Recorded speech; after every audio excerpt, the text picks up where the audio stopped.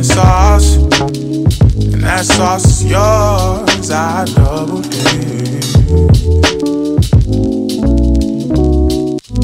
I got no facade, I can't change the course. A Titanic loss. If we lose this vibe, I'm no Randy Moss, but I'm catching feels one hand. Smoking trees I planted, a smoking piece she painted, lost in the sauce. I find myself in all your crevices. Heaven sent, don't gotta wonder why you levitate. It's evident your pull is actually. All right, we're back. Sneaky Snake episode back to back, but it's that time of year. It's the beginning of the year. There's big stuff going on. The two shows I was reviewing, I just reviewed with Soccer Evan and the JML. We're almost a week old, and there's so much fresh, hot wrestling going on that I just couldn't let it wait. I had to get that out of the way so that me and Quentin could come back here, talk about everything. We are the Crumbling Empire. I almost said crumpling, which is kind of, it looked like maybe that's what Kari and Sasha were trying to do, was crump. Quentin, how you doing tonight? I'm great. Working in a school is tiring, but I'm great. It's shocker, right? I mean, it hasn't been decades of people complaining about how working in schools definitely not is not enough pay and too much fucking to deal with, and it turns out kids are just fucking insanely obnoxious and annoying. God, I was trying to remember this. It was a joke. Maybe someone listening to this will remember this. It was a stand-up comedian who told this joke. It was about it was before, I mean, I guess everyone kind of knew, but it was before it was a big deal about Bill Cosby. And he said, like, Bill Cosby has this show that's called Kids Say the Darndest Things. This, you know what, this feels like a Norm joke now that I think it through. And he was saying, like, yeah, oh, and then you just video these kids and they say stupid things because they don't know anything. And he's like, you would also say that stuff if you had no education, because that's what kids are. They're humans that have not learned anything. They have no education. And yeah, sure, they say weird things and do weird things. That's because they're not fully developed yet. And that's who you're dealing with, Quentin. Sorry. No, yes, understand that completely. You just had a kid do a somersault in the hallways today. Oh, hell yeah. I don't know. End of the day, just did a somersault in the hallway. I don't really know. Did you explain to them that it's winter? It's not the right season for that? I mean, I think I was just so over the day by that point that, like, I wanted to go home, and then him and another kid, like, are play fighting and knocking over a trash can, and I'm just cursing the both of them out. So, like, yeah, I don't think I really had the energy to address the somersault, and, like, there was the wrong season for floor routines. Yeah, exactly. Oh, Jesus.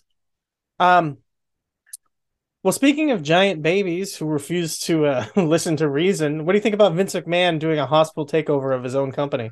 Yeah, this is interesting that we plan on coming and talking about New Japan and Noah, I guess, but I know that neither of us were particularly super passionate about it, or at least I don't think that you had anything that you were super passionate about in regards to either thing. Yeah. So, like, it was just like, let's address it, do something, since I wasn't able to able to record other stuff. And then this happens. And it's like, oh. Yeah. Mine as well. Yeah. I mean, none of us are shocked by this. I just, it was one of those things like, man, wouldn't it be wild if Vince did that? And then he actually really did it. And it's kind of hard to fathom and understand that. I don't know that, like, obviously this being a publicly traded company, that people wouldn't have been like, if you do this, we are going to do X, Y, Z. I know certain people that were on the board have stepped down. The person that was leading the internal investigation on Vince stepped down. Yep. And yeah, I just if this didn't become a thing of which investors started pulling out and we saw like a ridiculous stock decrease, then I would be disgusted but not shocked. But I don't know. It's hard to imagine that this happens and there isn't like a drastic plummet, right? I mean, stock went up, but that's to me, it makes sense that the stock went up based on him trying to tease a sale, which I think Yeah. was what he was intentionally doing. Mm. Was trying to goose the number by saying that they're going to sell, but I don't think he has any intention to actually sell. But yeah, beyond that, I think not only is there more, obviously more stuff that could and probably will come out that will look very negative. I think when it becomes obvious that there's not any, that this is what it is, which is like I said, like a a hostile takeover. That yeah, a lot of people are going to check out when they start to realize that this is not going to end well for the company. This is just an old man being recalcitrant and refusing to move on. And like you said, it's a publicly traded company, but it's that bullshit where they like create different tier stocks and Vince and only Vince and his descendants is how I think the wording they said is like are allowed to vote with like these special kind of shares. You know what I mean? So it's just like it's not really it's like it's a really hinky way to make say that it's a public company with like major protections that actually keep the control private still.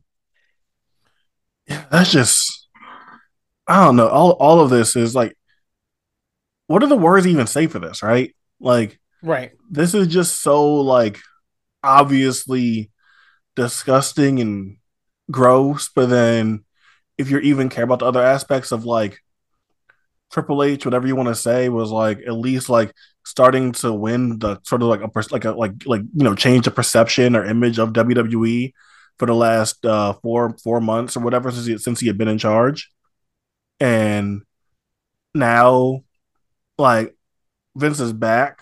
Do we think that Vince is going to sit there and see the product and then not want to be hands on with it again and not want to do things himself? So Right. Vince comes back and is back in power and is back in decision making in terms of like all like the big corporate stuff. But do I expect Vince to sit there on his hands and look at the product and then not feel like he could do it better? That's absolutely what's going to wind up happening here, and I would be stunned if it didn't. Yeah, no. I mean, like you said, like there was some buzz, but it was seemingly starting to fall off. The kind of like Triple H's WWE is back kind of situation was starting to plateau and even like slowly like fall off. So it's kind of in a weird way, maybe it's kind of good timing for Triple H because people will overlook and not really remember it that way. Um, that like things were not going as well. Even just a couple weeks ago, or maybe even a week ago, there was the conversation about like Triple H is regretting some of the people that he's brought back.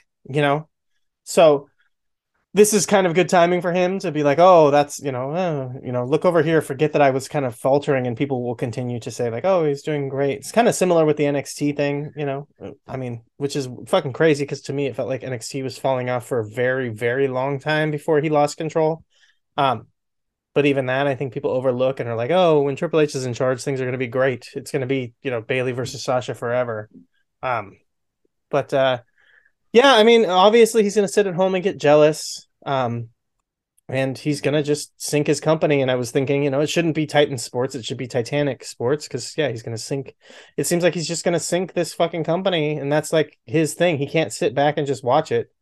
He has to take it down, which is crazy when you know that like he's a third, fourth generation promoter who inherited his company from his father. on That he on has this weird brain that makes him feel like he's entitled to it and it's only his. Yeah, like it literally, he just like mentally can't separate like that this belongs to him. Like what used to be the WWF, the WWF, and now this is like his birthright, basically, or just what he built. Yeah. Like that this belongs to him. And like despite everything that happened, everything, like all this stuff coming up from like this fucking terrible, awful human being that finally made its way to like public information in a way that it hadn't since a fucking steroid trial. Like that now he still can't just like people can't rein him in enough at all to just get him to stay home and just do whatever that he just can't stop. And I, obviously like there's like the gross aspect of like everything that Vince was Right. doing and got brought up that like led to him being having to quote unquote step down and everything. Um, but just the fact that this is gonna be, they're gonna treat this as business as usual, basically. If Vince is gonna try to treat this as business as usual, do I put it above Vince to try to sit there and like come back to TV and say they try to kill me and but I'm back? Like I don't put that above him at all. Obviously, we're talking about like a genuinely, objectively bad, horrible person. Yeah, So this is very low on the list of bad qualities of Vince McMahon, is like this coming back trying to take power back. Like this is very, very low on the list of terrible things that Vince McMahon has done. so I just I feel like this should be a bigger story than it is. This feel like I get why like the stuff with like the lawsuit and things getting brought up were like bigger, but this and like what it could mean for like the future of the company now that this guy is trying to come back, and albeit maybe like for sales purposes, but like you could have let Stephanie handle that. Right. Like Vince doesn't have to be in the room to do this. Like that can be Stephanie, that can be Triple H, that can be Nick Khan, that can be whoever else. Like this has to be involved in the sale. So if this is to gear up for a sale, that's even more speaking to like the ego, the ego and like arrogance of Vince McMahon. That like he has to dictate the sale and how things go and how things go in the terms here and things like that. When like from what I understand, from what we all understand, like Stephanie has been so involved with the business side forever and like good at it that like, just let Stephanie handle it. But like you bringing it back and everything, like I don't know. This is just Yeah, I mean, I don't get it. oh, go ahead. No, Sorry. go ahead. I don't I feel like it's bad for podcasting. My conversation style is that like I always am trying to start my sentence as someone else is finishing theirs. It's just to communicate. Different people have different communication styles, whatever. But like from what I can tell, from what I heard, the breakdown on stuff, I'll say my crack research department, reading the articles, because I'll reference something else as well that has to do with this. Like it does feel like a lot of the sale stuff and people taking that tact on it is kind of misreading jargon that was happening in between press releases. So it was like a Vince McMahon press release from his side saying, like, I think that the board should reinstate me as chairman of the board, or install me as chairman of the board and install my two people, and and explaining it. And the way that the wording was said was like, so that me, Vince McMahon, the highest vote, the person with the highest votes, can be involved in the decision making, so that you don't have to second guess that it's going to be approved for TV rights and possible sale, right? So what he was really saying was not, I want to come in here and gear up to do this stuff. What he was saying is TV rights negotiations are coming up, and he was kind of giving an ultimatum saying, if you do not put me in this position that I want, I am not going to authorize anything you guys try to do. And just basically say, I'm going to tank the company from the outside and keep you guys from doing anything if you don't give me what I want. What the fuck? The board responded saying, Vince, that's great. We love you, buddy. But at this time, we think that what's best for the shareholders and what's best for business is to not have you in that position.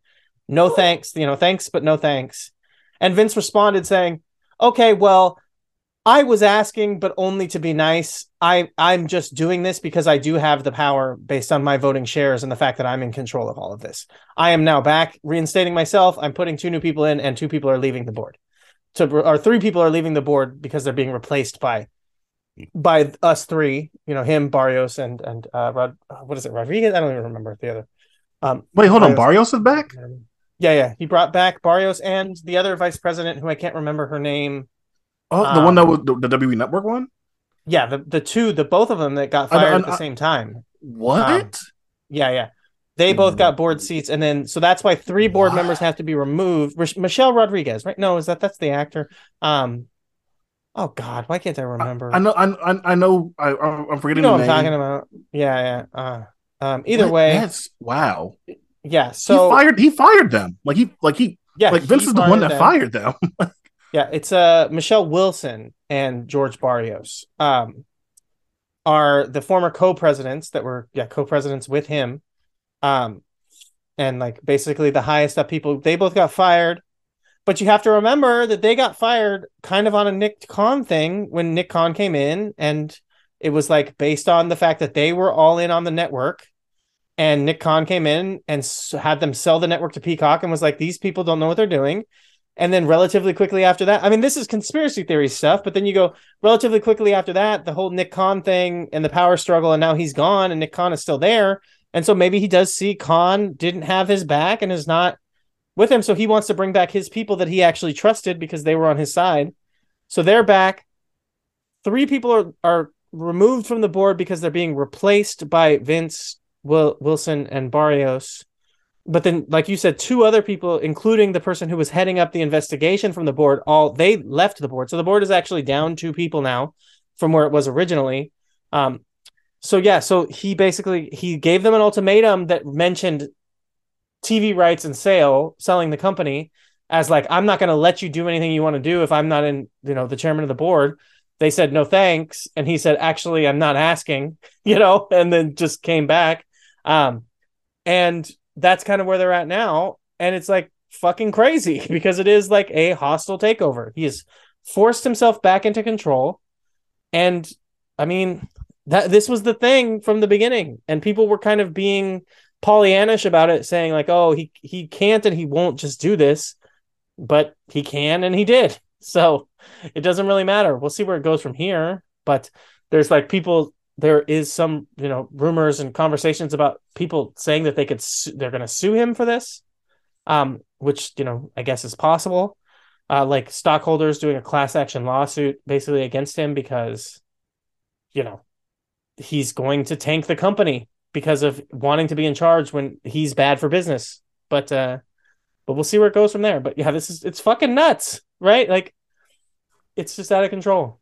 Yeah, like, what are you supposed to say about this? This is just like genuinely insane in a way in which like you almost didn't think the Vince McMahon stuff could get even more ridiculous over the past like however like 3 years, from like the saga of hiring Nick Khan and the firings and thinking that was this Nick Khan pulling all the strings, and people were like realizing like, no, this is Vince firing these people. Like, you can't just put this all on Nick Khan. Nick Khan is just like the guy that's like, taking all the heat for it, and all the scandal stuff coming to light and everything. Like, this whole like past 3 years of Vince is just like such a continuous thing, man. Yeah. And like after this, they're like, this is gonna happen, right? Now he's back in power. And now we're just waiting for that next shoe to drop of like, okay, what's gonna be the next wild thing that happens? And it's like, that's why the Crumbling Empire thing was my suggestion, because it's like, at some point, like, I get it, like the years and years of being indoctrinated into like, when people think of wrestling, they think WWE. So like, I understand that. But at some point with all of this, there's no way that this company has enough like cultural relevance and staying power that they can keep overcoming this like stuff like over and over and over again. Like, at some point, this stuff like has to start chipping away at them, has to start mattering. And obviously, like, people can point to like viewership and things like that, and engagement and buzz about the products and stuff like that. But like, at some point, like, the stuff has to start affecting them. Yeah. You would think, but it's like the whole everyone thinks the stock will tank and the ratings will go in the toilet and everything will be ruined if Vince leaves, and then he does and everything stays the same. So you think, okay, everyone's over it. But then the second that he's announcing that he's coming back and they're going to sell, the stock goes up. So it's kind of like, well, people believe in him in some way. And I do think there is something too, and I can't remember where I heard it, but someone mentioning that like Vince is very intriguing to the mainstream media in a way that like kind of people discount, wrestling fans at least discount, that like the Wall Street Journal and the mainstream media actually really find this guy insanely interesting, which like he is, I guess. But I think a lot of wrestling fans at this point are so used to it and have so imbibed Vince so thoroughly that they're not really that interested in finding out, any information and listening to this stuff anymore. We all kind of just want him gone. but a lot of like mainstream, media types are still like very interested in hearing more about, the background and the story of this guy. So, um, it's obviously very out of control. Did you see the Saudi Arabia thing? That was what I was going to reference. The possibility, people teasing that Saudi Arabia might be interested in buying WWE. That article Yes. seemed to Yeah. to basically read as if it was just someone saying, well, they would have the money and they're interested in buying sports leagues, but there's no real, smoke to the fire. The people are just saying that. They're just kind of, that's all just raw speculation. But what do you think about that speculation? Now that I've prefaced it with this is complete bullshit, but what do you think? I mean, what do you even say to that? Oh, like, what are you supposed to say to the idea of like fucking Saudi Arabia buying WWE? Like, even if it is like baseless, again, I don't, I don't put anything past this situation at this point. That even if right now it might be unfounded, that if we came back a few days later, a few weeks or months later, and we were talking about a WWE sale, and maybe they're not like majority shareholders, but if they like got somehow got some stocks invested into the company, like would you be totally shocked? I wouldn't be. Yeah, no, that's basically it. Like the answer is very funny. The answer to that awesome that thing is like seems like it could happen and would be very funny. It's kind of the feeling that I get on that. Well, any other any other news you want to mention or anything else you want to talk about this Vince thing? um I mean, I guess it's part of like the Wrestle Kingdom show, but I feel like maybe like, so what do you think of the idea of Dave saying that Mercedes Moné isn't supposed to be on AEW? Like, do you think that's just Dave being work stuff, Dave trying to, not do whatever? But it's hard to imagine that, Mercedes would be out here wrestling in a non WWE world and not work AEW. That just seems like a stretch. Even if like she doesn't sign like like real like contract type of thing, I can't imagine that she sees what like John Moxley gets to do or what Kenny Omega just got to do and like would just have zero interest in a contract. Like Yeah. we've seen Moxley get to do whatever he wants from day one. Like I just, Sasha's that kind of star. If that's what she's interested in, then Tony Khan is clearly like very willing to let that happen. Well, I mean, it is it is interesting because it does really come down to what is uh it's Mercedes money, I guess. I don't even know. Like I'm not gonna, do a Lanza thing and over belabor pronouncing it properly and repeating it over and over and until it becomes like I'm clearly like mocking something. But I do find it odd that she picked that as the name and that pronunciation. I get it, but I don't love it. I think Monet makes more sense. It's a name that people are familiar with, that you've heard before. You get it. People would get the concept. But it's Sasha, so she wants it to be even more on the nose. And that's fine. Sasha's a FCW PC baby. Like, yeah, exactly. it's so So subtlety isn't exactly her thing. no, but that speaks to again, kind of what I'm talking about here is what it's going to come down to is where her head is at, which also has to do with her background, as you mentioned there, because she's also the first Biff's kid. Not really, but kind of. You know what I mean? She came up in the same area. She actually knew Biff from training. She trained, I think, with Brian Fury originally. Um, to double check that to be sure, but I at least know she came up around that area, and that time, and she's always been clearly friends with and interacted with Biff. Um, so like I wonder because I talked about it with Jay when we were talking about Stardom and just the roster there and basically Sasha Banks, Mercedes Moné getting eaten alive by these, kind of wrestlers who are going to really bring it to her. And the thing that always stands in my mind is, yeah, like she's injury prone, she's fragile, she, has the heart, but she doesn't have the body for this life. But how badly does she want it? How badly does she want to work to earn it? And you talked about Moxley, but Biff and Moxley, possible match of the year for 2022, we'll see. Are both, gritty, hard scrabbling. You said like she saw what Moxley did. Does she want to be like Moxley? I think when I really do think about it and I think about her background and what she likes about wrestling, yes, I think that she does want to be like Moxley. But the question is, how badly does she want it, and how realistic is she? Because she's on the Mandalorian and John Moxley's not on the Mandalorian. You know what I mean?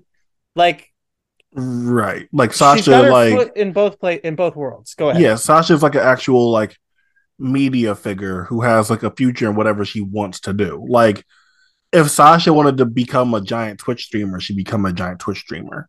If Sasha wanted to like get into the YouTube world, she'd become a YouTuber. She wanted to be an actress, she could be an actress. Like Sasha could do whatever she wanted, and that her fans would follow her, and she would be successful and grow. Like she's that type of figure in media right now. So one, I guess it definitely depends on like, how long do you think Sasha Banks plans on staying in wrestling? Um, and what exactly are her goals that she wants to accomplish? And even if you want to say that AEW has made strides with their women's division, like again, clearly still a work in progress. So like, is Sasha like really that adamant? Oh man, I really have to go work with Britt Baker. Like maybe not. Most likely not. Honestly, does maybe Sasha want to have like a fun bloody brawl? Maybe. Hey, yeah, that's possible. She could definitely like have something like that she's interested in. But otherwise, do I think that she's really like realistically chomping at the bit to go work with the AEW women's roster? I don't think so. But at the same time, if you think of it from like a perspective of maybe I'm what this division has been missing the whole time. People have said whatever about this division. I hear about it. I see all the chatter. They were the competition for a while. Like maybe a star like me could be what this division needs to feel legitimized and take it seriously.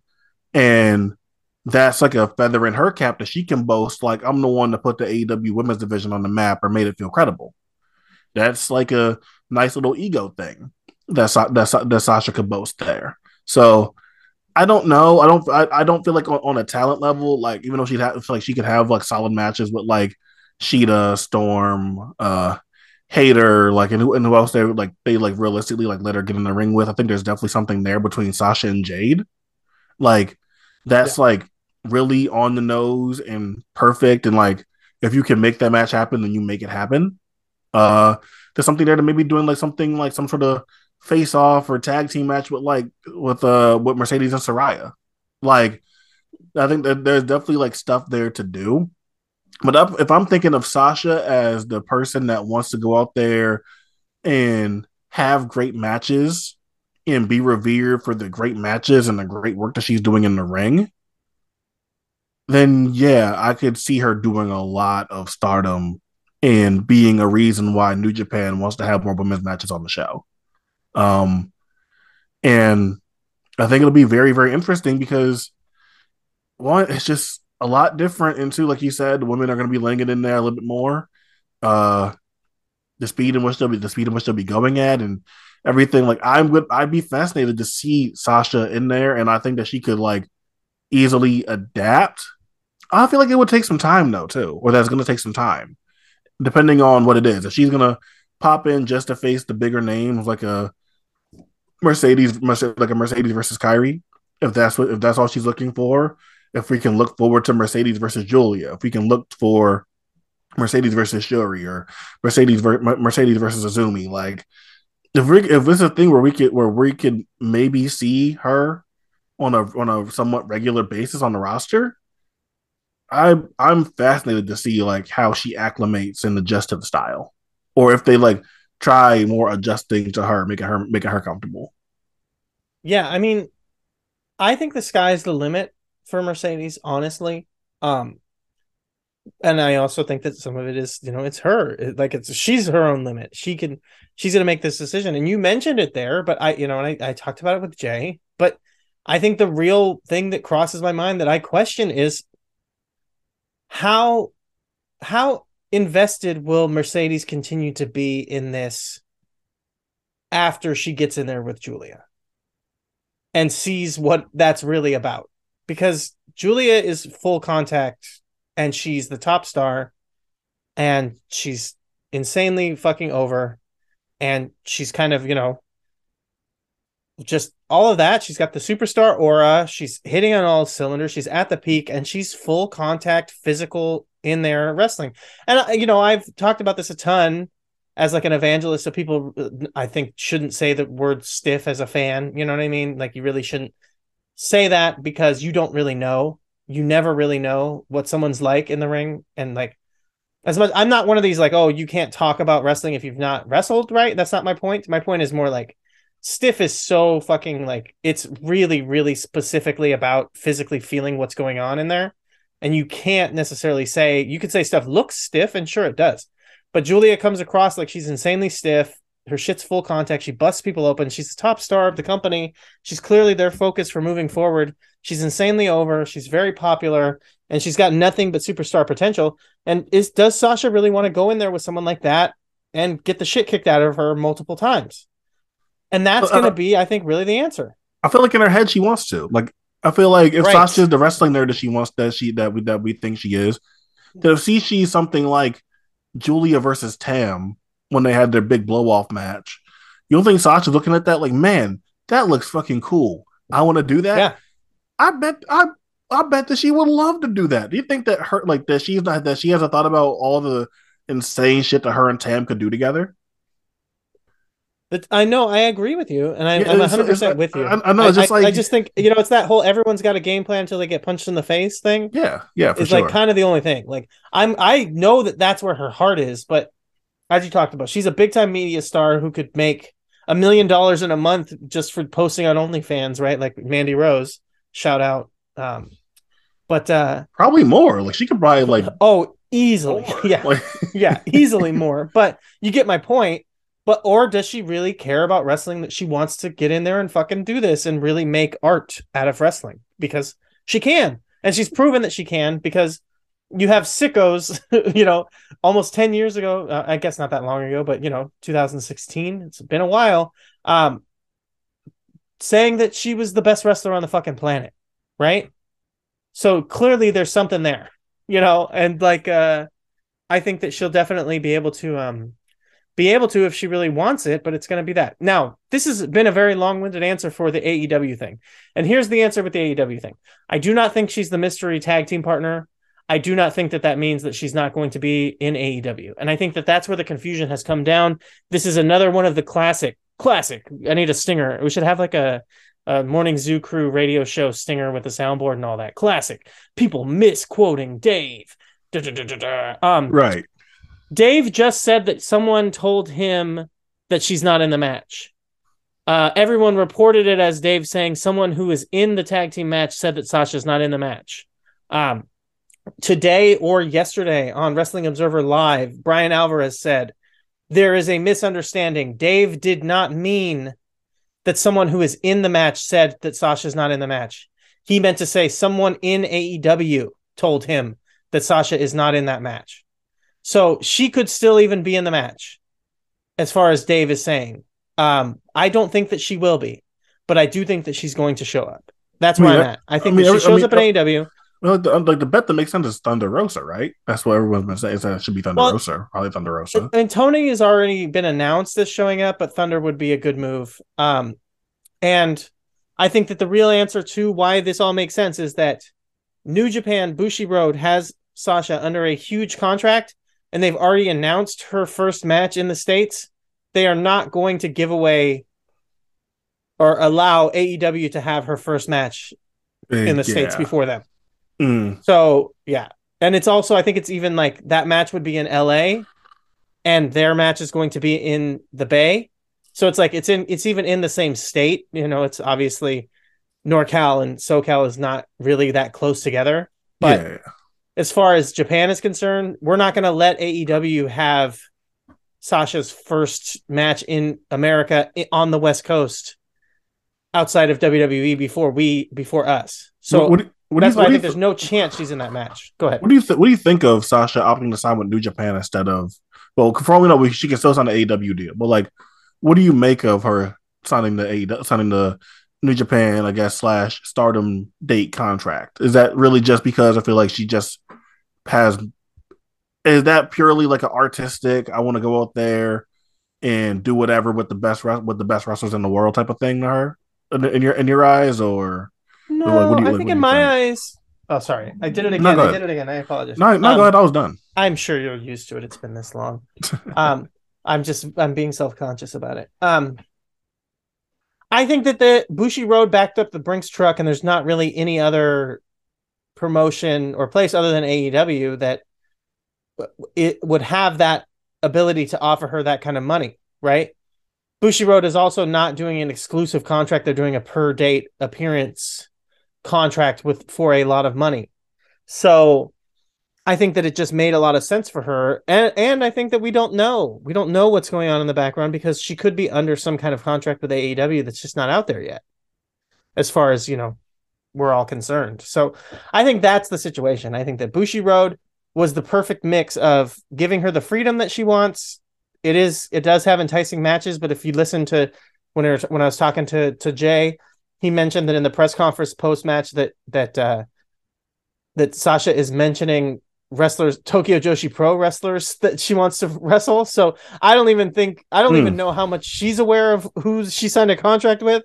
You know what I mean? Like, I hate to say that, but I think that she just, or it's just she wasn't really thinking, and she's talking about people she wants to wrestle in AEW because Miyu Yamashita has shown up in AEW. So, that is a very big possibility there. But the idea that I think that it was the deal that just made the most sense when it came to money, like you said, artistic expression, freedom, and everything involved. So that was why she went with that. And again, she can basically end up doing whatever she wants, coming out of this.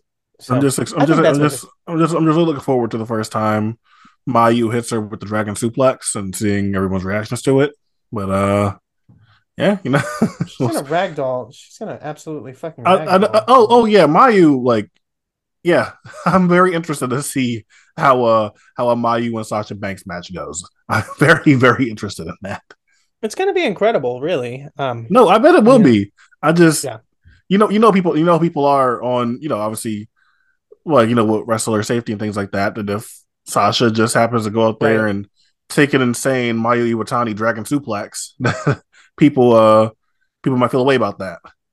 Yeah, the safety police are going to show up in full force, and I think that there is a major overlap between the Sasha stands and the safety police. They tend to be very similar. Yeah, the rest of AEW wrestlers are dangerous, and yeah.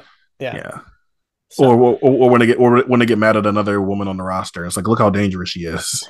Yeah, exactly. Yeah. Well, it feels like we've gone almost an hour just talking about nothing, or not nothing, but news stuff. I guess we're kind of hitting on New Japan here a little bit. I mean, like, realistically, it's like when we've had New Japan discussions in the past, it's like I still enjoy it if I'm just parachuting in to watch matches, right? But like, I don't really have a lot to say here. Like, there's like one, I guess we can get into it and, like, do some general stuff right now. And if you had more that you want to talk about, that we could do that. But like I love Omega Ospreay. Like, well, I love that. But otherwise, like, the thing, and like, I did love Zack and Narita. But otherwise, the thing I'm most passionate about is, like, what the fuck? Why did they do Kyrie and Tam Nakano like that? That was that. Yeah, like, that's the biggest, to me, that's the biggest talking point coming out of the whole fucking thing. It's not even like Money. That was like, what was the fucking point? Like, I saw it as soon as I saw Tam hit the Steiner screwdriver, I was like, wait, huh? Like, what's going on right now? Yeah.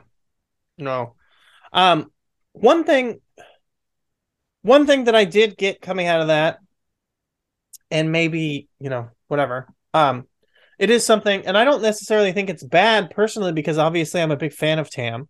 Um, but it was something that I heard, and it's obviously like clearly this is coming from someone who does not pay attention, so they're not indoctrinated or whatever. But I heard like talking about this match, like, and all, obviously being insanely turned off by Tam, but talking about how the kickouts didn't even have like a crispness, right, or whatever. Especially from Tam, and I realized like that is kind of Tam's thing. Like, I don't know if you've ever really noticed this or thought about, but when Tam kicks out, she kind of like squirms out, and I feel like it works with her character. She's not really like an authoritative because she's like very much a big seller. And I think that really works for her, but I never really crossed my mind because I'm just so used to it at this point. But like she does do that, and it's unique and it's kind of cool, and I just think it's really telling, and it kind of like shows certain, the way that certain people's brains work, where they just are not curious and they're not open to different things. Where like you see that and your instant reaction is like it's bad because it's not normal, and I'm like, but it works for her. You know what I mean?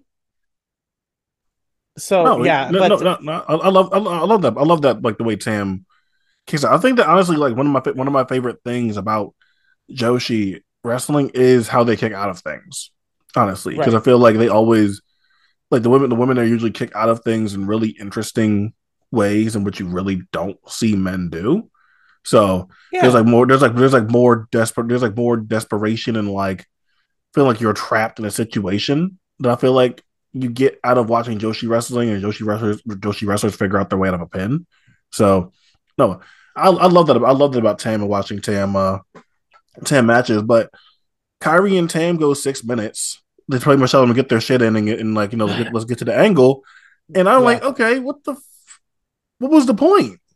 Like yeah, you have I, I understand that there's a lot on the card, but Jesus fucking Christ, guys! Like yeah, seriously, this couldn't have gone 8 minutes. right. Like it couldn't have gone eight. Like I don't understand for the story that Zach and Ren Narita were telling. They could have taken 2 minutes off of that if they really wanted to. Basically, like that was a pretty straightforward story. I mean, that I it's not about time. I know even if it was a time thing, that's like even if it was a time thing, Yeah, there's time you can take off. So at that point, it's just like, well, you just told them to go out there and just have a short little match, yeah. which I just I mean, they probably gave him 5 minutes. They probably told him to go five.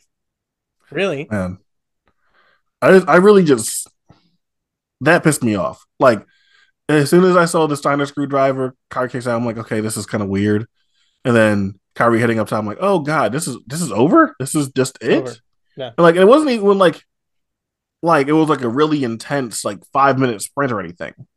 Like it yeah, wasn't like that. It was very much just like a random TV match kind of feel to it. Random stop on a random stop on a tour type of thing. I I was really disappointed by that. So if this was what you're looking for on this Wrestle Kingdom semi review, uh we're most passionate about Tam Nakano and Kyrie not getting enough time.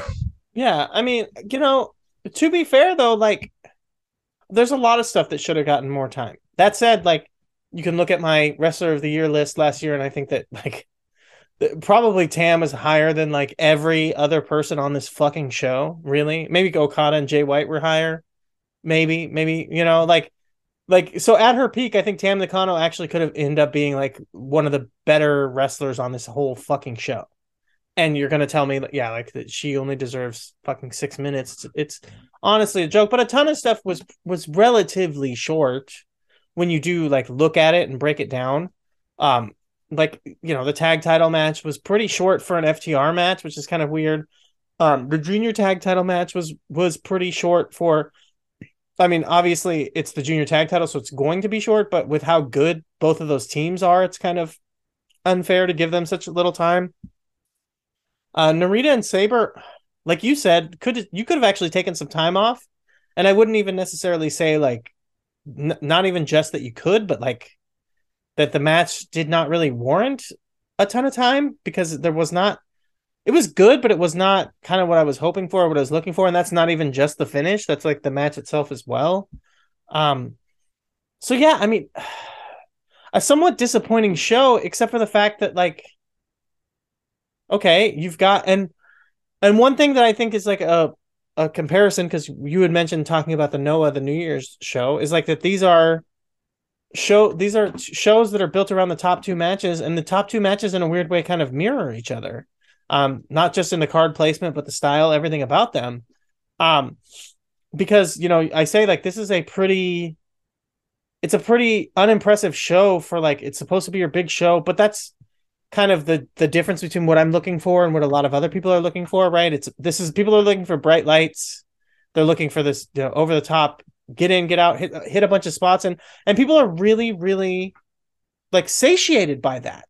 There's a lot of people who like at the end of this, they think that this is great because they got that, but like it's not for me. And then we've also got the fact that coming out of this fucking show, when we talk about the top two matches, coming out of this fucking show, I'm hearing primarily people saying Okada and Ospreay, or not Okada and Ospreay, Omega and Ospreay is literally the greatest match of all time. That is a common refrain I'm hearing, right? And you said, you liked it, and I enjoyed it. I'm not saying that I disliked it. I'm not, the on the hater side of the whole thing. I will say it was a pretty good match. But at the end of the day, this match and the main event both kind of pour through me, and they're not things that I get much out of. If I'm being perfectly honest, nothing really sticks with me. And people are saying this is the greatest match of all time. Quentin, like, how do you feel? Do you think this is the greatest match of all time? I mean, no, of course not. Like, I love the match. I mean, I've also been the same person that's like, when Omega and Okada happened at Dominion in 2017, I thought that was the best match ever, and people were getting really swept up in that. And like, that one actually truly felt and believed. So like, I'm not the person that says if people that it's all hyperbole or whatever. People like, I think there's room for people to feel that way because I'm a guy that felt like that at one point with a match. So Sure. I get that. I get why it could also be like a frustrating thing to see, and that things just can't be good sometimes. That things always have to be the best thing ever. But like that's why, at least for me, like I don't really pay attention to a lot of Twitter stuff as much anymore about wrestling. So Sure. I was just able to parachute in and be excited because I'm like, oh yeah, Kenny Omega and Will Ospreay haven't wrestled each other in 6 years. Like that's really cool. That's a really protected match, and it's a two wrestlers I enjoy. So I'm gonna go out there and I'm excited to see what this match looks like. And this match was everything that I wanted it to be, and even deliver some things that I didn't really expect. Obviously, they were doing things to babyface Ospreay leading into the match, but they did even more than I expected them to. We to the point where Ospreay actually got some color. Ospreay's been a blood packet coward his whole career, but I think that was an actual blade job this time. Um, so like Honestly, it looked like it could have even been hard way, but yeah. like it looks like it looks like that was actual blood this time. So hey, all right, you know what? Good for him. Like, and the way that they baby faced him entirely during the match was like reminiscent of Kenny and Okada at the Dome. And when Okada is getting into that domination of Kenny, and Kenny is fighting and trying to scratch and claw his way, and that really being the moment that made Kenny Omega in New Japan in the eyes of some people, I feel like this was supposed to be a mirror thing for Ospreay here, and maybe using Kenny as this eventual obstacle for Ospreay to climb. So I enjoy that aspect of it. Um, Ospreay to people might be more of a natural babyface, and I feel like he does both heel and babyface really well. But then this is like obviously a big spot and all the theatrics and stuff like that. But the Ospreay was really, really good here working babyface. I thought he was excellent. His glossy eyes selling, his bumping, his stooging down the stretch, like just to kind of like seamlessly like throw in like some stooging as Kenny's doing those like old school punches and doing that. And like this could be seen as goofy. I don't know, but like going from the Kenny doing those like jabs and the ways Osprey is bumping and selling for them to Osprey doing the Kawada kicks, like I liked it. I didn't think it was like a goofy thing at all. I actually like really enjoyed that little segment there. But I thought Kenny was awesome, but I really feel like this is a match made by and driven by Osprey, and that's by design. This is supposed to be a big coming out moment for him. This is no longer him on the heel leaning side. This is him like being geared up for a big babyface run. This is how things work in New Japan. So that's just like what the plans are for him in 2023 and 2024. But I thought that this was executed on all fronts really, really well. I love the action. I love the sequences. Is Kenny Omega and Will Ospreay. Like all the stuff that you would think that they're gonna do with each other, they went out there and did it. We got a fucking Kreutz Wrath. We got a whole bunch of like crazy, Yes. insane stuff. That top rope DDT onto the exposed buckle is nuts. Like genuinely insane. I love the spot of Kenny just smashing his head through the table. Like, like that's such a Yeah. small, simple spot. I love that spot so much. So no, I don't think it's the best match ever. I don't think that at all. But I really enjoyed this, and I want to see more of it. And I'm not sure what's going to be the frequency of Kenny being over in Japan or anything like that. You know, he won the match and he's the U.S. champion, so we'll see where that goes. But like Kenny recapturing the belt that was made for him, the mirrors Yeah. between the Omega and Okada match from Wrestle Kingdom of 2017, like there's a bunch there. Like, so I'm really fascinated to see if there's a story that gets continued here long term. But I really did love the match. Yeah, I agree with you. Like I said, the whole like again, like I said, it nothing really sticks with me, but I guess just like what doesn't do it for me is like stories based on moves. And people New Japan like lore and New Japan geeks really like reference this stuff and really get into it. But like it's it's very much a New Japan thing that they do in the modern era a lot, where it's like doing moves that are references to other people and other like background pieces of the story is like big cruxes and pieces of the storyline, and it just that doesn't stick with me as much as like just telling the story with the physicality. To me, like doing a specific move as like the way that you tell the story, it's just to me it just feels a lot more empty and a lot more hollow than like yeah, like telling the story through, like I said, through the physicality, the selling, through that stuff. That said, I mean, something that's not exactly a reference but is in there and you mentioned it does is the kind of thing that gets me, which is Kenny doing the top rope Kreutz Wrath. Like that's something that stands out to me because that's something special, but that's not Kenny doing a move that's a reference, really. That's I mean, it's a reference to his own history, but it's not like a reference to, AJ Styles and the Bullet Club, which is weird because it's like Will has his own thing and it is in the United Empire and his whole thing, but it still feels like we're doing this like history of the Bullet Club is the history of gaijin wrestlers in Japan, right? Like, and that connection there with doing the Styles Clash. Um, I guess you could say Kenny kind of breaks that mold by doing the Kamagoye, right? So it's not necessarily just about um, the Bullet Club, Oh, but oh yeah. I didn't even mention like Osprey mentions it uh in his promo at the press conference, but the fact that there was that there was some tension between him and Omega about regarding the Ibushi thing and when he debuted the Hidden Blade at that Wrestle Kingdom, like the fact that right. there might like so there's a whole bunch there that like I really enjoy, and like again like everyone might not be invested in it or care about it or feel like it's anything of substance when adding to a match, but all that stuff I just really enjoyed, and especially that Ibushi thing.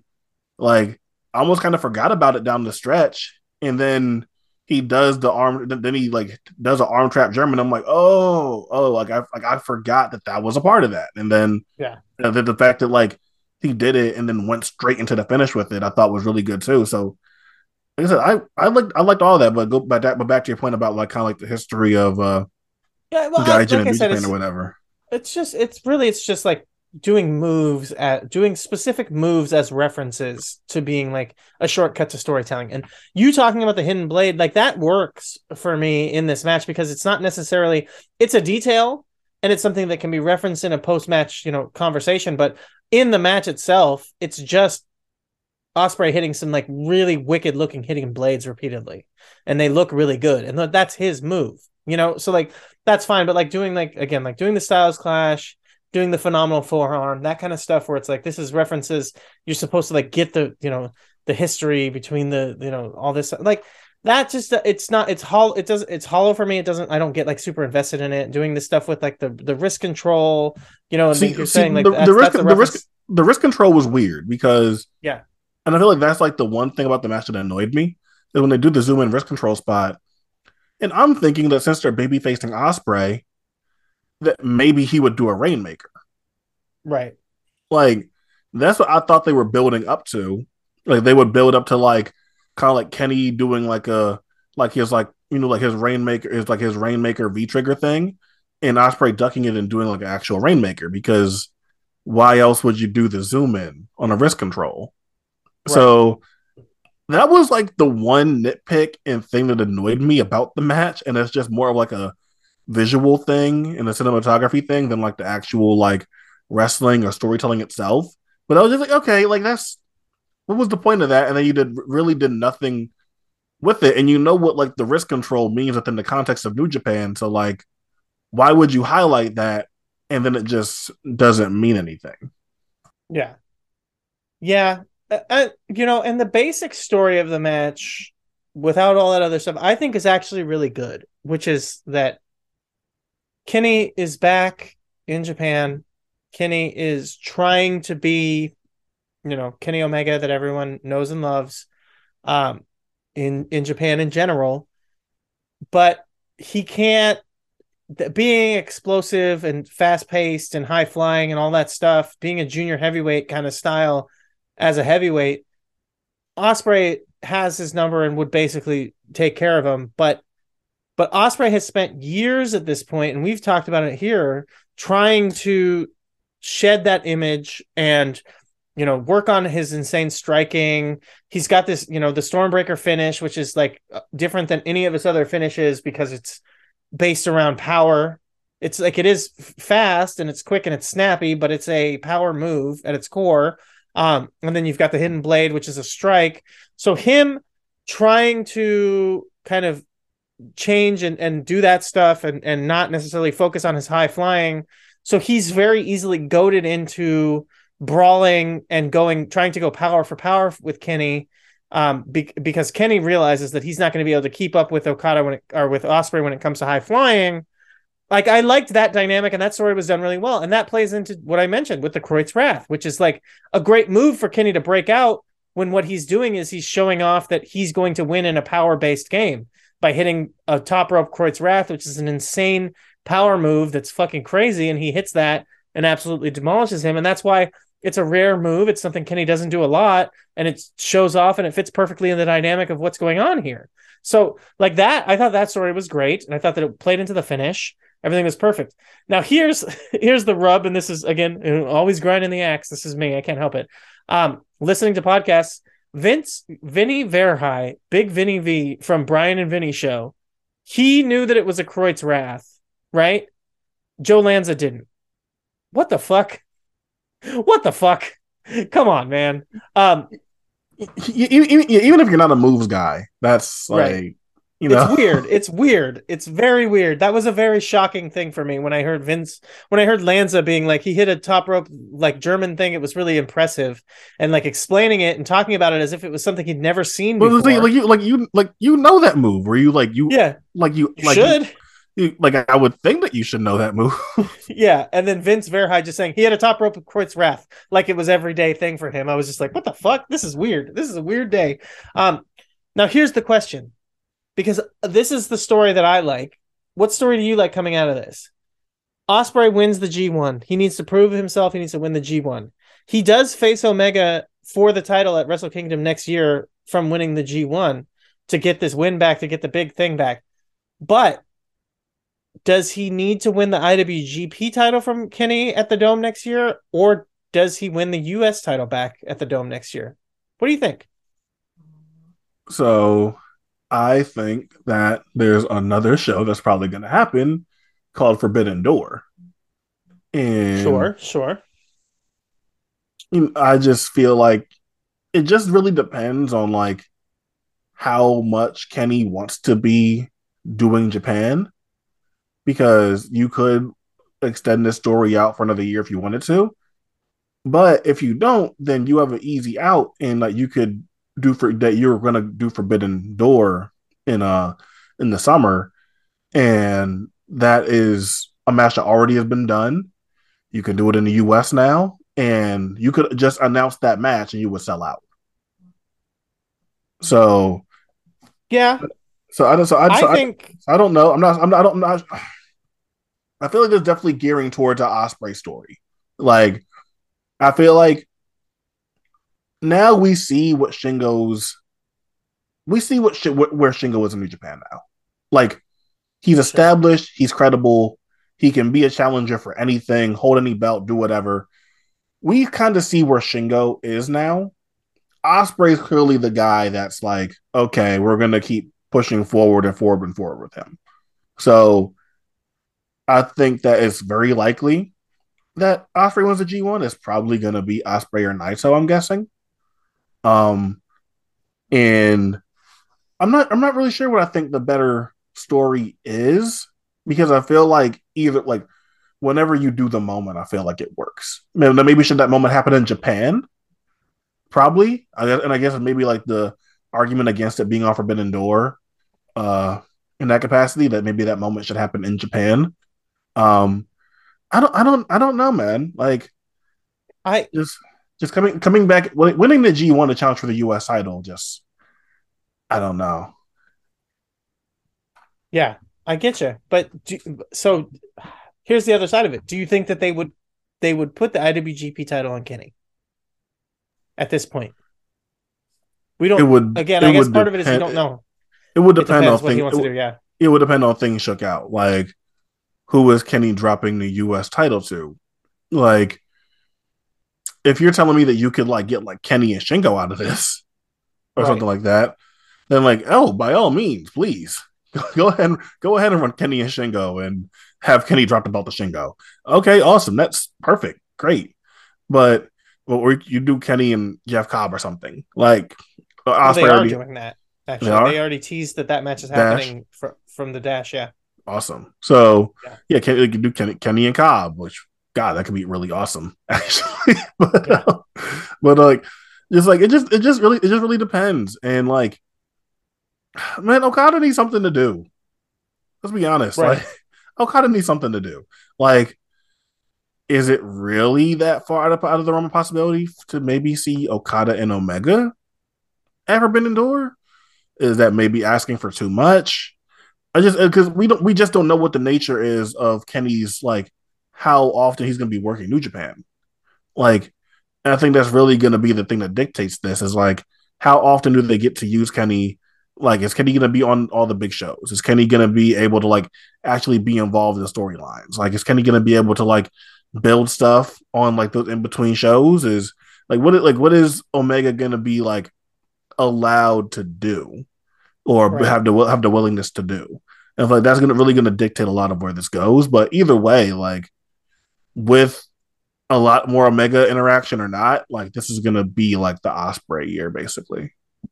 I'm thinking about it, and it feels fast. It really does. To me, I'm thinking like old school New Japan, the way that you build, like I could see it taking a year to getting back to this for Osprey to revenge this loss and prove whatever and like fully establish himself as a top tier baby face. And the crowd wants to see him. And at Tokyo Dome, he goes up against Omega and wins back the title after whatever happens in between. Like that would make sense in the context of like how New Japan does stuff, or it would take over a year to get to that point. But also have to keep in mind that there is the new Prime directive that Bushiroad wants stuff moving faster.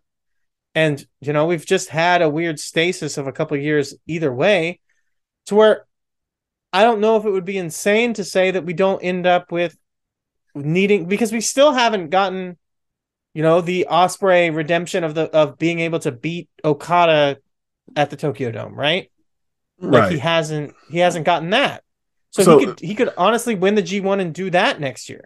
Yeah, like an Omega thing can, like, the Omega thing, for as long as we have more Kenny, like, we can revisit that. Like, maybe that winds up being like an Okada Nakamura situation, and we just never actually get to see where that could have gone.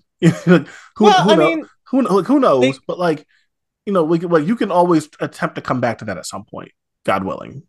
Well, I could still see it happening at Forbidden Door, like you're saying. I could still see it happening at Forbidden Door, but not necessarily being a focal point of New Japan's story. Right. Because yeah. Go ahead. No. You're right. I'm talking, like, I think, like I said, I don't. I think this is still, like, I really just want to know, like, what the intentions are. Like, is this going to be a thing where this is going to be so we could, like, the rematch that we've been waiting for, Ospreay Omega at Forbidden Door, like, that works and that's perfect. Right. That's a really perfect thing to do. Just historically with New Japan, I think that's why we're hesitant, or why I'm so hesitant. I'm like, wait, hold on a second. But now when you bring up, like, the directive and wanting to speed things along faster, then, like, that makes a lot of sense too. Ospreay already has the Okada story, things like that. So, yeah. Like I said, I really feel like G1 is either Ospreay or Naito next year. I like, can definitely see where you're coming from with Naito, but, like, and I'm sorry I talked all over you, but go ahead. It feels like it's got to be Ospreay.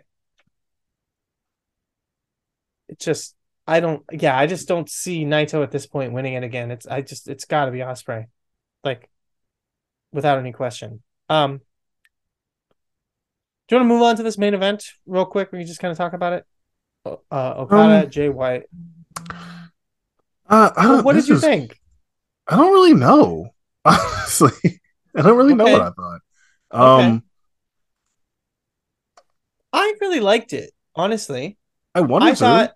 It's just, I don't know, man. I feel like the other stuff that they might have had in the past with each other just wasn't really there this time. Like, and I don't think did anything like wrong in the match. Like, everything about it is, like, done really well, but just that, like, extra thing that their matches in the past might have had to make me enjoy them just wasn't there for this one, which is disappointing because this is the time where the crowds can engage again and vocalize and do all this stuff. And, like, you really want to hear what Jay White can incite now that the crowds can be vocal and boo and do whatever. And, like, it just never really got there. And, like, mechanically it's fine, the story to tell is fine, but, like, it just doesn't really get there, and, like, kind of, like, leaves me kind of, like,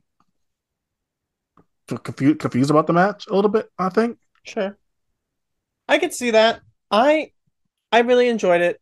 I think Jay continues to be one of the best heels in the world. I think that it's really impressive the way, and it's not just the way that he goats the fans and all that stuff that he does, but it's also the way that he sells. It's also the way that he shows ass with no remorse. It's also the way that he's willing to slink and be sleazy and not really try to be cool in any way when it comes to the physicality and the wrestling. He doesn't ever really try to take any shine away from his babyface. And I think that that's why him and Okada historically have such great chemistry with each other, is that the crowds, the fans, the wrestling, the story, everything demands Okada being the golden boy, and Jay never tries to compete with him in that regard. And a lot of other people that wrestle Okada and a lot of other people that have rivalries with Okada, they don't wrestle the same way. They do not just allow Okada to shine the way that Jay does. That said, I'm with you. I don't think that this is their best match, and I don't think that this was the best, like, dynamic that they've ever had, which is interesting because they do have a vocal crowd and they have the whole situation. I thought Jay did a good job playing with that and kind of still joking around with all the stuff that he did during the pandemic, but it's still early and it's still new and it's still, like, trying to get back in the groove of things to, like, actually doing that. The interesting thing that I come out of this thinking about And it really does cross my mind. Again, this is like something coming from hearing some other people talking about the match and talking about Jay White in general, is like people kind of saying Jay White feels like he's missing something. Jay White feels like, he's not quite there and there's just something missing. He's not necessarily quite a top guy.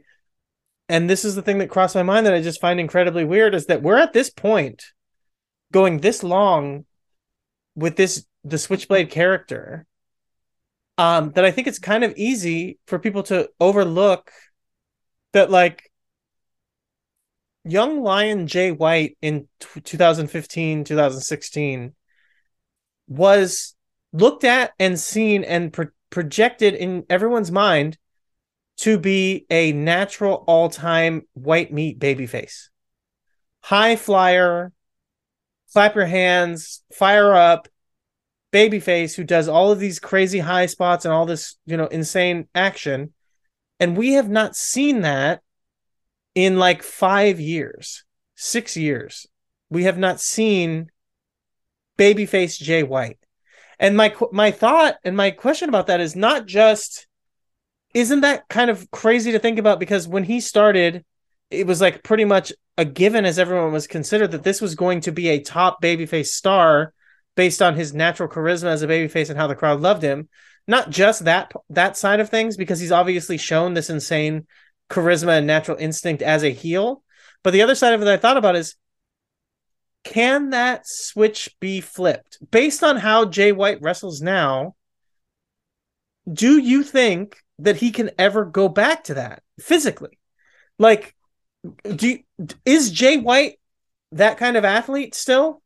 Because he doesn't ever do it. I wonder if he still trains to be able to do high spot Jay White. Like, because he never does any fucking high spots anymore.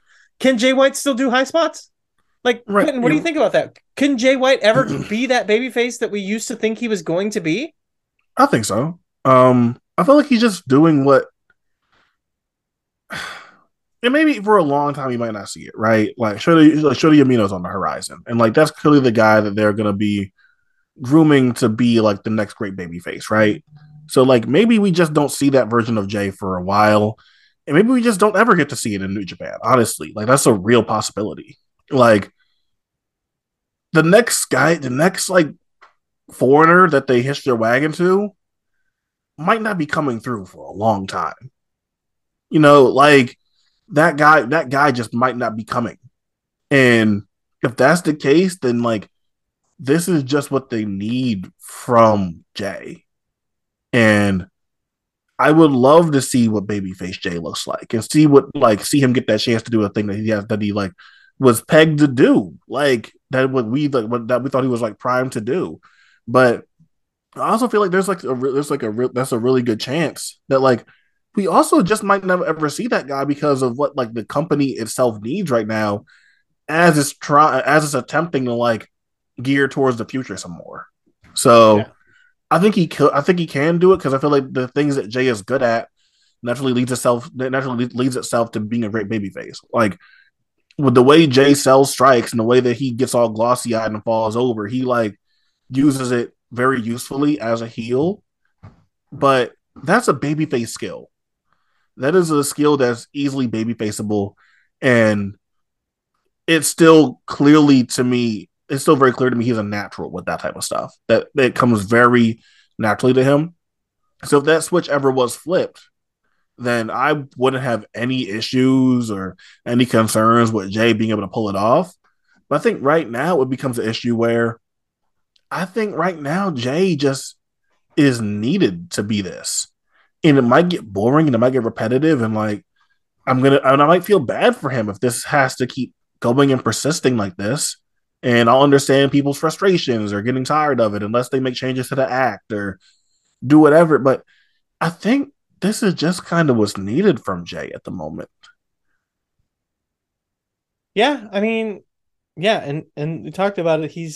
I talked about it just now. He's the perfect foil for Okada, who definitely needs someone like this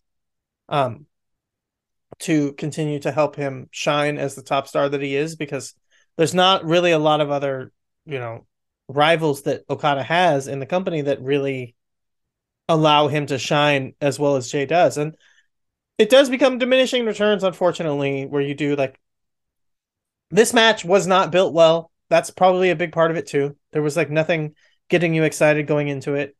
You talked about it, the physicality is there. I mentioned that I really think that Jay did a great job for what he was doing here. Okada is obviously Okada. There's no arguments there.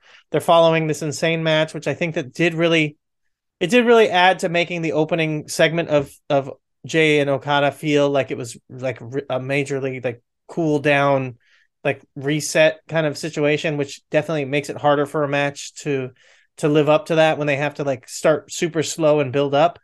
I do think that they got there where by the end they had really built it up to a feverish pitch. Obviously they have to. Like, obviously that's the fucking point of being the main event and being the top guys is that you have to be able to do this kind of stuff. So that's not necessarily like this big impressive thing, but it is an uphill battle and it does make it difficult.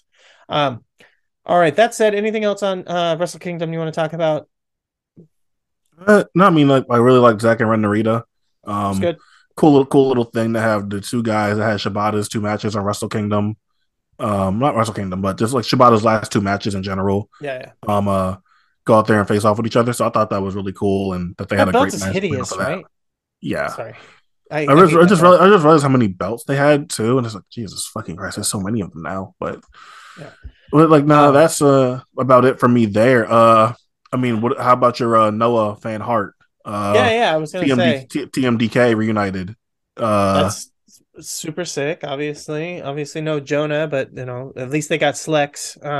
So yeah, very excited to see TMDK. I heard someone saying like, oh, they used to be a group or whatever, and it's like Zach was never officially part of TMDK, but yeah, nah, yeah. they definitely played around and had fun with each other in Noah. So that was neat to see because yeah, I remember those guys interacting back in the day in Noah. So that was cool.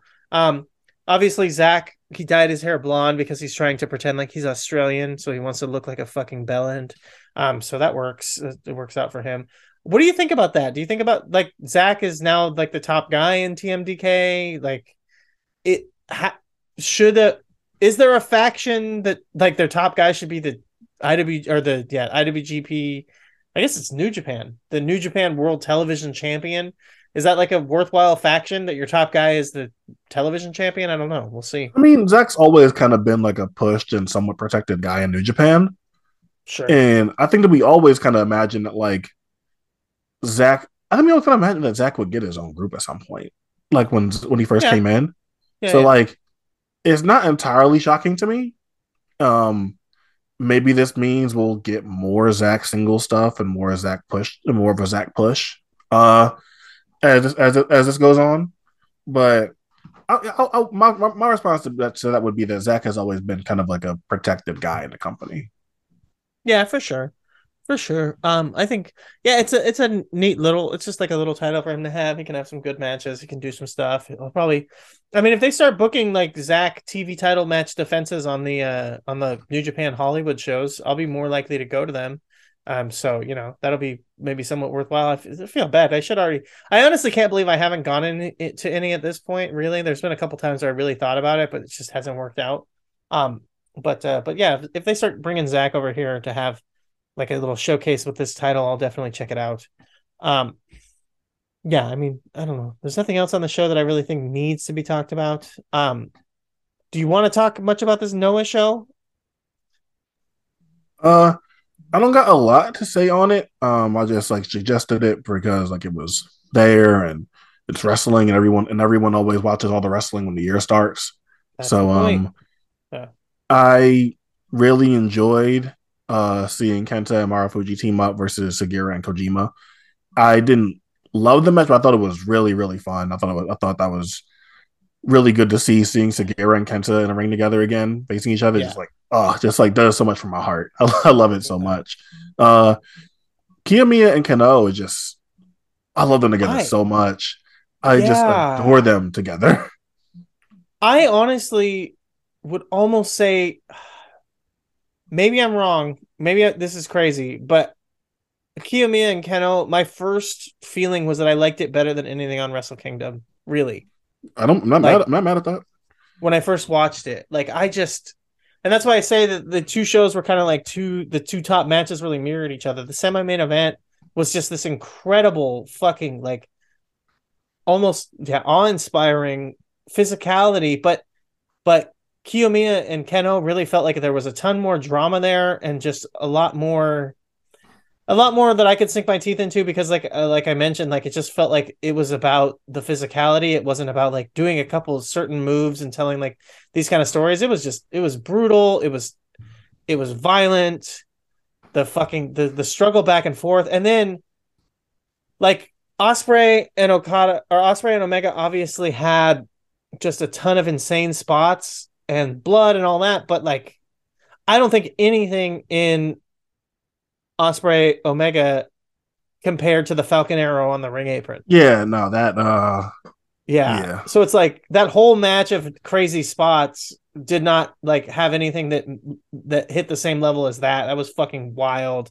These two have insane chemistry with each other. So yeah, just like great stuff and continuing to build the champion as we talked about in the past here, the GHC champion with Kiyomiya really like building up and starting to like put some build up a legacy as the champion here finally in his second reign. And now that Muto is long gone, hopefully he just doesn't drop the title to Hase, you know. But yeah, like that was my first blush was just like Jesus, like that.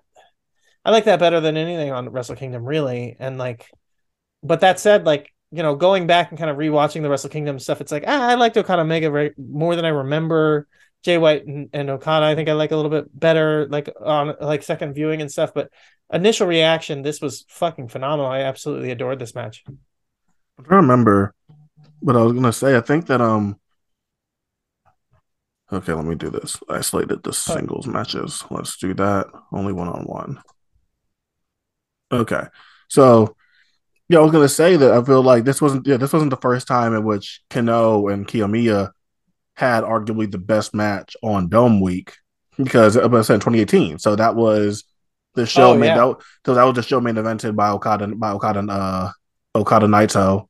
I thought was that Kenny and Jericho. yeah. Which was okay, but yeah, Kenny and Jericho, and it was Shibata, not Shibata, but Goto Suzuki on that card, which was fucking incredible, right? But yeah. I think I remember liking Kiyomiya Kano from January 6th a little bit more than that match too. So this isn't the first time that like Kiyomiya and Kano have done that either. So like Yeah, they have a both habit of like outshine. Yeah, being show stealers during Wrestle Kingdom week. yeah, absolutely. Yeah, just phenomenal with each other. When you were talking about Kenta Marufuji, the only like Kenta Fuji thing that I just even now, even at this point when they're both kind of like semi washed up and like whatever, like I don't know what it is because you know obviously there's a lot of people who really like Marufuji, but my natural inclination is just like Kenta is so much cooler. I just like Kenta so much more. Like, but there are the Marufuji people. I don't understand the Marufuji people really. Like, am I crazy? I feel like you agree with me probably, right? No, I agree. I never really I can't fathom thinking that there was ever maybe when they were really young, but even then I Yeah. always vastly preferred like rookie era Kenta over rookie era Marafuji anyway. Like Yeah. I don't know. For me, I can't even fathom ever liking Marafuji more, honestly. Yeah. But yeah, he's just even now that they're like getting older and like kind of settling into things like Kenta with the hairband and the asymmetrical tights. He's just cool. He's just naturally way cooler even now. But yeah, that like you said, that match was good. Did you watch the junior tag title match? I did not. Should I go back for it? Ah, it's decent, but nah. I mean, it's not really. KZ dropping the tag titles is sad because he no longer has the tag title Triple Crown. But no, I mean, it was decent, but whatever. I would recommend going back to watch Jack Morris versus Thatcher if you didn't watch it, but maybe you did. No, I didn't see it. Yeah, I would recommend going and checking that out. Jack Morris, and maybe I'm just like fucking really out of touch here. Um, but I see something in this guy for sure. And I know that like he's been a Noah guy for a couple years, but not very long. Maybe even only like last year.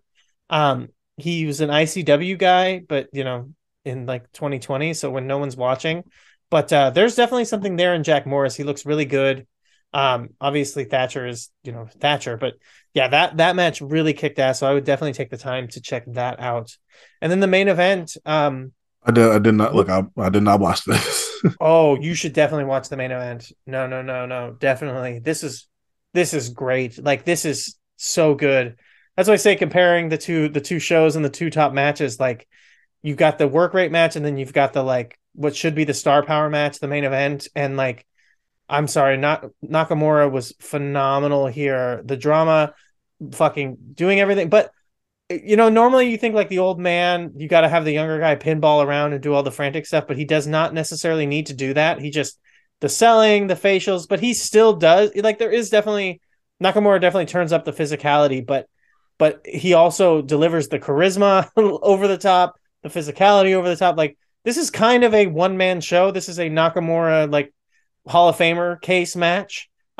But Muda was like there for the most part. He was pretty high up there level Muda, not like the bottom of the barrel, really shitty Muda like we got at the Wrestle Kingdom. But yeah, this is a splendid Nakamura performance. Everything you could ever want for Nakamura, really. If you were ever a fan of Nakamura, you should definitely check this out because this is basically what we should have been getting for the past however many years that he's just been wasted in WWE. Because like it's so impressive to see that this guy can just be fucking basically retired out of wrestling for like fucking 5 years and then show back up like this as if like he didn't take a day off. 6 years even. You want to get mad really quick? Sure. Imagine how good Shinsuke versus Jay White would have been. Jesus fucking Christ. God damn it. Yeah. Yeah. God, can you imagine how good Shinsuke versus Jay White would have been, man? Yeah. He's so fucking good. Oh, that sucks. Yeah. God damn it, dude. Yeah, that's just. I'm sorry. So yeah. I'm sorry. I was so caught up in just thinking about how great this match was that didn't even cross my mind. Like, really, how much he's been fucking wasted. People like say, people like, certain people like did that for Danielson whenever Danielson showed up in AEW. Yeah, I'm like, man, if there's really the person to do that for, like, there's, we're talking about like Nakamura, Ricochet, like Walter, like Pete Dunne, if you want to throw him in there as a good wrestler still. Like, there's like people that, Tyler Bate, like, there's plenty of people to do this with. And it's like a match like this, and just thinking, like, man, if there's ever a pairing made for each other, god damn if it isn't Nakamura and Jay White. Jesus. Yeah, that is fucking perfect. Like, oh my god. Fuck. Quentin, you ruined my whole weekend. You know that? I'm just not gonna be able to get this out of my head thinking about these two. Like, all right, Quentin. Well, imagine Jay White thinking that he's gonna sit there and do the strike exchange with Nakamura, and Nakamura just fucking lays him out with a knee to the gut, and like Jay is gasping for air. Yeah, just dying. Coughing up a lung and just literally passing out and dying in the middle of the fucking ring. I'm just thinking about Nakamura going like for the good vibrations or whatever, and Jay just doing a fucking low blow, just punching him right in the dick in the middle of it. Come on, man.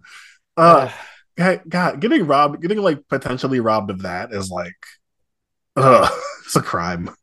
It truly is. It truly is. I don't know, Quentin, if you want to tell me that Santa Claus isn't real or anything else before we go, or the only person that I got today though, they wanted to like introduce, reintroduce like the people that do my job on the morning announcements today, and the other guy came in hungover, and so he was just like already like done with it and didn't really want to be there. So as they're bringing us over, we'd already talked to you like, man, I don't want to say nothing on the announcements. I don't want to say anything. But so we're getting over there to the studio where they do it at, and the lady that runs it, she is like saying what the script is and things like that. And we're just just have us, introduce us and say whatever. And she was like, I don't know if you guys want to say anything. And I was like, I think he should say something. But he didn't hear me say that until she went over, started talking to him, and I just couldn't contain myself laughing. Just like couldn't even look at him because I just kept laughing. Yeah. So we do the announcements, and introduce us, and he says whatever he says. And as soon as we're done, I just like bolt out of the room. Like, Perfect. Yeah. I just like couldn't take it. I just like had to like laugh as hard as I could. And then kids came up to him afterwards, like, "You were kind of awkward on the announcements today," and I was like, "Yes, this is like perfect." So you're not the only one that I've gotten like that shit. You just completely fucking shit on tonight. Thanks, Quentin. The mood ruiner. I appreciate it. But I'm always in a good mood when I get to do a podcast with you, buddy, because that's always great. And like I said, we're catching up on the big important week that you talked about. It's the Dome week. It's the new week of the year, so everyone's so excited. And wrestling looks good, right? It looks exciting right now. The Vince McMahon story is fucking weird, but everything else looks like there's actually some positives. No, it's again like to hear it come from a wrestler's mouth, basically, and it was Will Ospreay, so you can take it take it however you want to, but like to hear a wrestler be like, I don't know why anyone would watch crowd wrestling. To hear a wrestler say that, it's like, wow, okay, like, hey, thanks. just like now that like I guess we are in a space where like again, like we consume a lot of Japanese wrestling, like that's just like primarily like a lot of what I consume and everything. So like watching Japanese wrestling has been hard. Yeah. Like it really has been. It's been hard, and like to maybe get back to a point of normalcy with how we watch wrestling is a good thing. So hopefully we'll see where everything goes and all that. But it's a new slate, and wrestling's already off to a terrible start, WWE, but maybe the rest of it will be better. Dynamite's been better, so we'll see. Yeah. All right. I don't know. Do we want to close out with anything? Do people? They really it's just a new year. We can have a new closing segment if you really want. just fucked you up with that one. We really did. I'm like kind of just completely out of it now. Now I got to go into my weekend. I was supposed to have a good time. I was supposed to relax, and I guess maybe not relax, but be active. Do the whole thing, recharge for the week. That's a story. Anyways, that's a story for another time. But Quentin, I don't know if you want to do, like I said, new year, new closeout. What do you think? I don't know. This is really off the cuff. So maybe maybe next week. But you can follow me on Twitter at @Tuesday_Moody. You can follow Tim at ROH Dutch. Still taking some getting used to doing that. Someone DM'd me the other day thinking that I was Bill Carr. Anyways, yeah, and that's gonna keep happening because you did that. So I hope so. So you can follow the podcast network at WDKWPN. And if you're feeling so kind, you can donate to us on Coffee. And with that, I don't know if there's a cost. There's a cost. We're in America. There's a cost for everything. But maybe we could like legally change Tim's name to Bill Carr. I'm into it. If they happen to DM him asking if he's Bill Carr, then they wouldn't be wrong. So cover up the fees that I guess might go with changing your name. Not sure about the logistics of that, but I'm sure it costs something. It's America, so it definitely costs something. But thank you all for listening, and hope you're here next time.